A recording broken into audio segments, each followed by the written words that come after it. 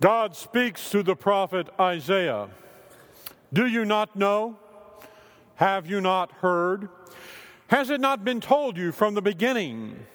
Have you not understood from the foundations of the earth? Do you not know? Have you not heard? The Lord is the everlasting God, the creator of the ends of the earth. Well, that's one opinion. But the man born 200 years ago today regarded it as a prime example of uninformed ignorance. You see, today is being celebrated around the world as Darwin Day, the international celebration of the most influential man in the last 2 centuries in terms of human intellectual progress, Charles Darwin. Now, everyone knows Darwin is given the credit for being the father of the theory of evolution, even though the theory was around for at least a century before Darwin. Few people know that Darwin neither invented nor discovered the theory of evolution. He merely popularized it. And while some people still try to maintain that Darwin didn't really believe that man was descended from apes, Darwin's own words make his position quite clear. He wrote, "We thus learn that man is descended from a hairy-tailed quadruped, probably arboreal in its habits." Well, it's not surprising that holding such a view, Darwin was widely criticized by the church when these words were published in his 1871 volume, The Descent of Man. It's also not surprising that some of the same churches that criticized Darwin's views then are falling all over themselves now to make amends for their past mistakes and use this occasion of Darwin's 200th birthday to endorse his views. Just last September, in leading up to this celebration, the Church of England apologized to Darwin in these words: "Charles Darwin, 200 years from your birth, the Church of England owes you an apology for misunderstanding you, and by getting our first reaction wrong, encouraging others to misunderstand you still." A statement on the Church of England's website explains, Darwin's meticulous application of the principles of evidence-based research was not the problem. But whilst it is not difficult to see why evolutionary thinking was offensive at the time, on reflection, it's not such an earth-shattering idea. Yes, Christians believe that God became incarnate as a human being in the person of Jesus and thereby demonstrated God's special love for humanity. But how can that special relationship be undermined just because we develop a different understanding of the process by which humanity came to be?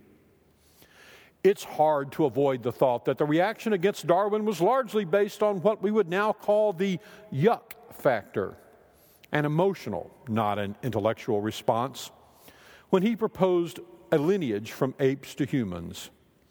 But for all that, the reaction now seems misjudged. Oh, really? Well, considering the source, perhaps we ought not to be surprised by the words. And not to be outdone, this week officials from the Church of Rome completed their own embrace of Darwinism, which began with a statement from Pope Pius XII way back in 1950 and continued with the reaffirmation of that position by Pope John Paul II in 1996. Just 2 days ago, Archbishop Gianfranco Ravasi, head of the Pontifical Council for Culture, stated that Darwin's theory of evolution was compatible with the Christian faith, saying, "In fact, what we mean by evolution is the world as created by God." And not to be outdone, Father Giuseppe Tanzella-Nitti, professor of theology at the Pontifical Santa Croce University in Rome, went further, claiming that Darwin's teachings had already been anticipated by both St. Augustine and, of course, Thomas Aquinas. Boy, would they have been surprised to hear that.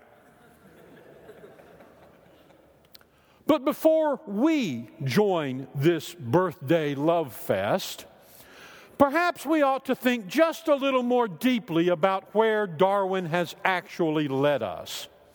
You see, Darwin did not simply construct what the Anglican Church called a different understanding of the process by which humanity came to be. Darwin himself saw very clearly where his ideas led. And moving beyond this different process by which humanity came to be, Darwin saw that his ideas led inexorably to the rejection of two further ideas: the idea of God as creator of the world, and the idea of a moral framework inherent within creation. Darwin wrote, "The universe we observe has precisely the properties we would expect if there is, at bottom, no design, no purpose, no evil, no good, nothing but blind, pitiless indifference." And beyond this, Darwin saw that his ideas led ultimately to the denial both of the existence of God and the existence of the human soul. Darwin wrote, "Formerly, I was led by feelings to the firm conviction of the existence of God and the immortality of the soul. But now, the grandest scenes would not cause any such convictions and feelings to arise in my mind." Ideas have consequences, and it's clear from Darwin's later writings what exactly the theological consequences of Darwin's ideas are. So before we join the Anglicans and the Romans in declaring that Darwin's amoral atheism is compatible with the Christian faith, we ought to take Darwin a little more seriously and attend to the consequences of his ideas. Ideas have consequences. And influential ideas like Darwin's have far-reaching consequences, consequences that go far beyond their starting point. So before we leave Darwin's birthday party, we should count up some of the other non-theological consequences of Darwin's ideas. One of Darwin's first and most influential disciples was the German philosopher Friedrich Nietzsche.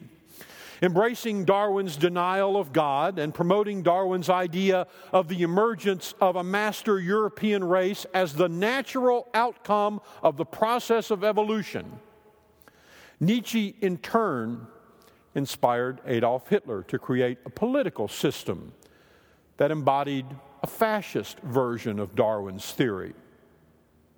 The result? 20 million dead. Another of Darwin's disciples took Darwin's vision of a universe characterized by a blind, pitiless indifference, and his recognition that mankind must set aside pity for the individual for the sake of the survival of the race. This disciple had a different set of political presuppositions, and Lenin created a political system that embodied a communist version of Darwin's theory. The result? 100 million dead. Yet another disciple of Darwin read these words of his. Darwin wrote, "With savages, the weak in body or mind are soon eliminated, and those that survive commonly exhibit a vigorous state of health. We civilized men, on the other hand, do our utmost to check the process of elimination. We build asylums for the imbecile, the maimed, and the sick. We institute poor laws, and our medical men exert their utmost skill to save the life of everyone to the last moment. Thus, the weak members of civilized society propagate their kind. No one who has attended to the breeding of domestic animals will doubt that this must be highly injurious to the race of man. It is surprising how soon a want of care or care wrongly directed leads to the degeneration of a domestic race. But excepting in the case of man himself, hardly anyone is so ignorant as to allow his worst animals to breed. Acting on these words of Darwin, Margaret Sanger first campaigned for the eugenic ideal of a forced sterilization to prevent the breeding of the unfit, which, by the way, she estimated at 1/2 of the American population. And when that failed, she formed Planned Parenthood to work for the elimination of the unfit by controlling their birth rate. The result?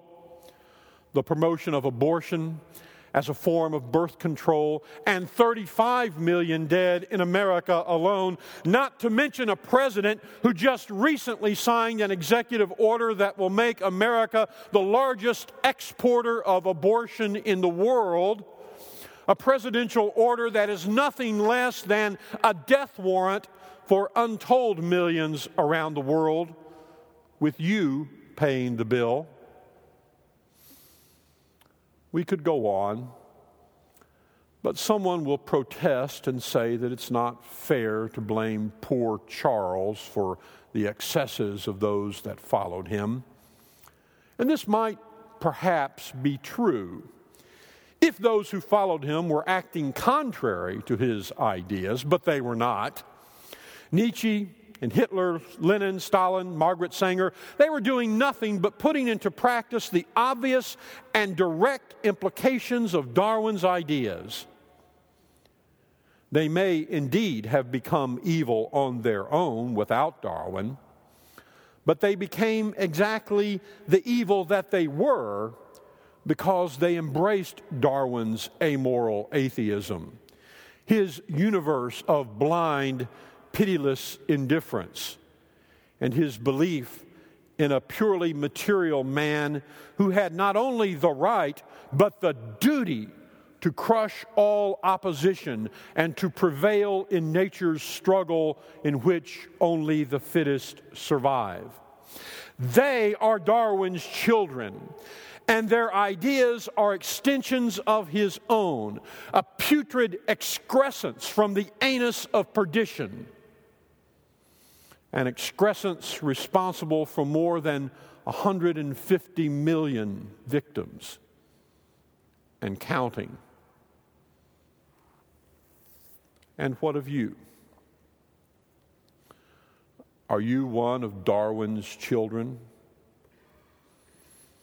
I ask because, you see, there are plenty of people around, even within our Lutheran Church Missouri Synod and even on this campus, who think that all of this is ultimately much ado about nothing. A debate over some obscure, even trivial theological nicety that doesn't really matter much at the end of the day. But if you will bear with me for just one more moment, I'd like to explain why this does matter.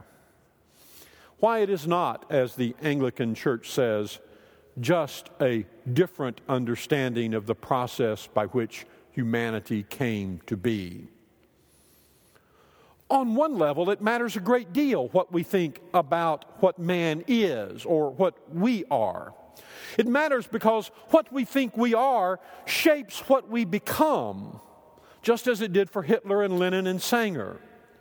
But on a second, and ultimately much more important level, the Christian doctrine of creation is not so much about what we are as it is about what God is.